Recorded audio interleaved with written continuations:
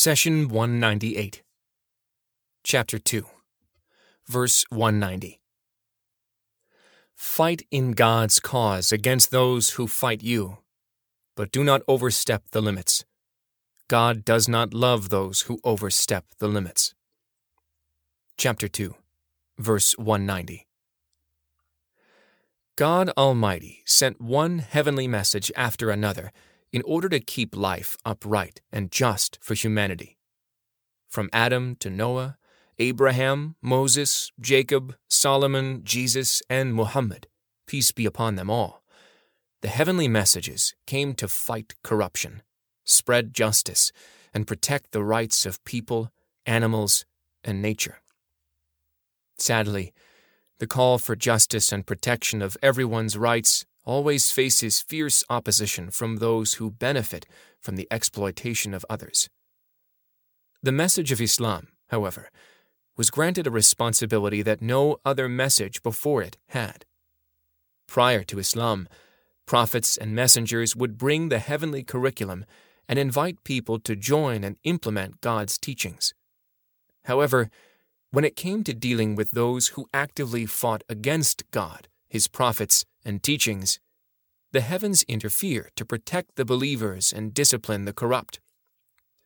Prophet Noah invited his people to faith for decades, but it was God who punished those who opposed Noah and prevented people from hearing his message.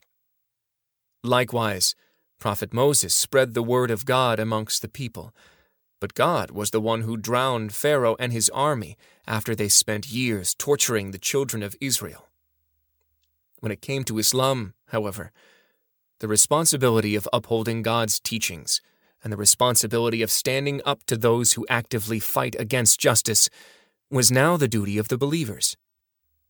In other words, while previously the heavens were responsible for disciplining the violators, now it is the duty of the believers. Let's look at a historical example from the Quran. The children of Israel did not have a duty to fight.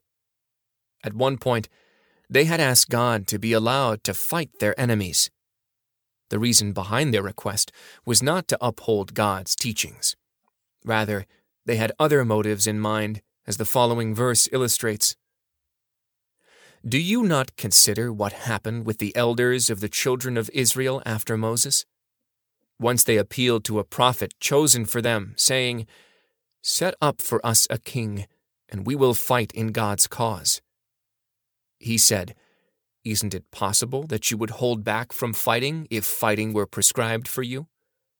They said, Why should we not fight in God's cause when we have been driven out from our homes and separated from our children? But when fighting was prescribed for them, they did turn away, except a few of them. God has full knowledge of wrongdoers. Chapter 2, verse 246. So the Israelites didn't ask to fight to defend their faith. They wanted to fight because they were exiled from their homes and forced to leave their children. As for the nation of Muhammad, peace be upon him, God Almighty gave us the responsibility of restoring balance and justice. Keep in mind that this is neither a permit for aggression nor a license to force belief on anyone. To the contrary, it is a moral responsibility to preserve human dignity by assuring that people have the freedom of choice in belief and have full access to the truth that God sent. There is no compulsion in religion. Allah had legislated fighting for the nation of Muhammad not to coerce people into belief, but to protect their freedom in selecting what they see is right. It is a duty to stop tyrants and dictators, regardless of their claimed religion, and free people from being forced into that which they do not want. Sadly, there have been many charges against Islam regarding the issues of fighting and war. Let's consider the two most common accusations. First, it has been said that Islam was spread by the sword, implying that when the Muslims won battles, they forced their enemies into Islam. Second, Islam has been criticized for imposing taxes, called Jezia, on the nonbelievers under its rule. We answer that these charges are frail and, in fact, contradictory. By imposing a jizya tax on the non-believers, Islam officially recognizes their faith and their right to practice it. If the Muslims had forced the people to embrace Islam, then there would have been no need to legislate the jizya tax. Hence, Islam did not impose faith on anyone. To the contrary, Islam freed the people from the powers which dominated them and allowed the free practice of their faith. Jizya guarantees the right of non-Muslims to practice their faith freely and guarantees them the protection of the state. Here you may ask, if that was the case, then why did the Muslims go to wars to begin with? We answer that the Islamic wars were fought for two reasons. The first was to defend the community from outside aggression, and the second was to stand against those who repressed and imposed a dictatorial rule on others. Islam fought to give people the freedom to decide the most appropriate religion for themselves. Why? Because the believers were confident that when people were free to choose, and when they saw the exemplary life of the Muslim society, they would naturally find the truth in Islam. God says, "There is no compulsion in the religion. The right way stands there clearly distinguished from the false.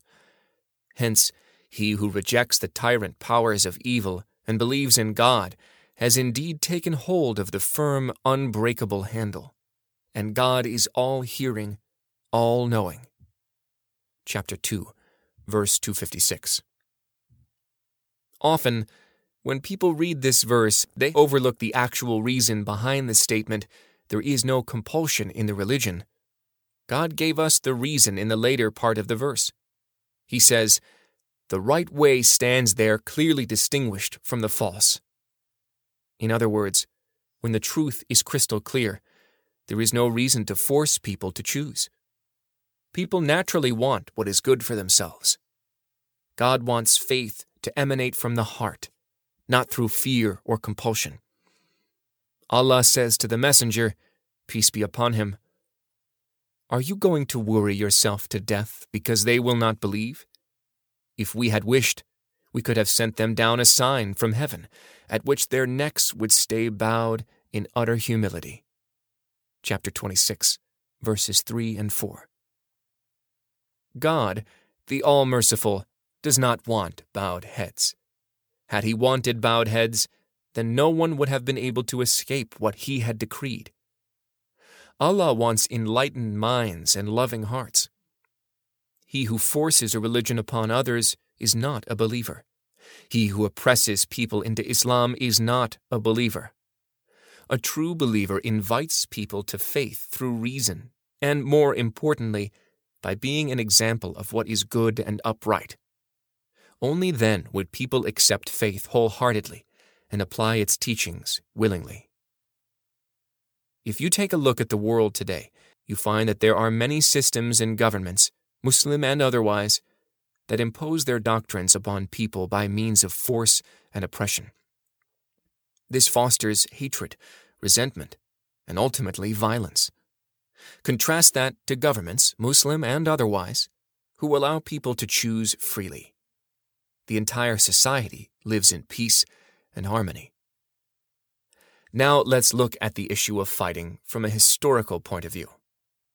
Allah did not authorize fighting throughout the Meccan period of Islam, which lasted for 13 years, from the inception of the prophethood of Muhammad until he, peace be upon him, migrated to Medina. It was important to delay the legislation of fighting, because God wanted the believers to focus first and foremost on their creed and the proper understanding and implementation of faith. More importantly, God wanted the early Muslims to become a good example for others, even when they were abused and under tremendous pressure. God says, "Even after the truth has become clear to them, many people of the book wish they could turn you back to disbelief after you have believed, out of their selfish envy. Forgive and forbear until God gives his command. He has power over all things." Chapter 2, verse 109. And in another verse, "Do not give in to the disbelievers and the hypocrites. Ignore the harm they cause you, and put your trust in God. God suffices as a guardian." Chapter 33, verse 48.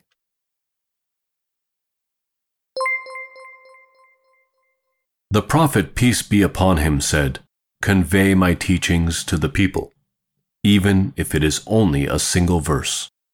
Please take a moment to subscribe and to share with your family and friends. Visit us at www.qurangarden.com.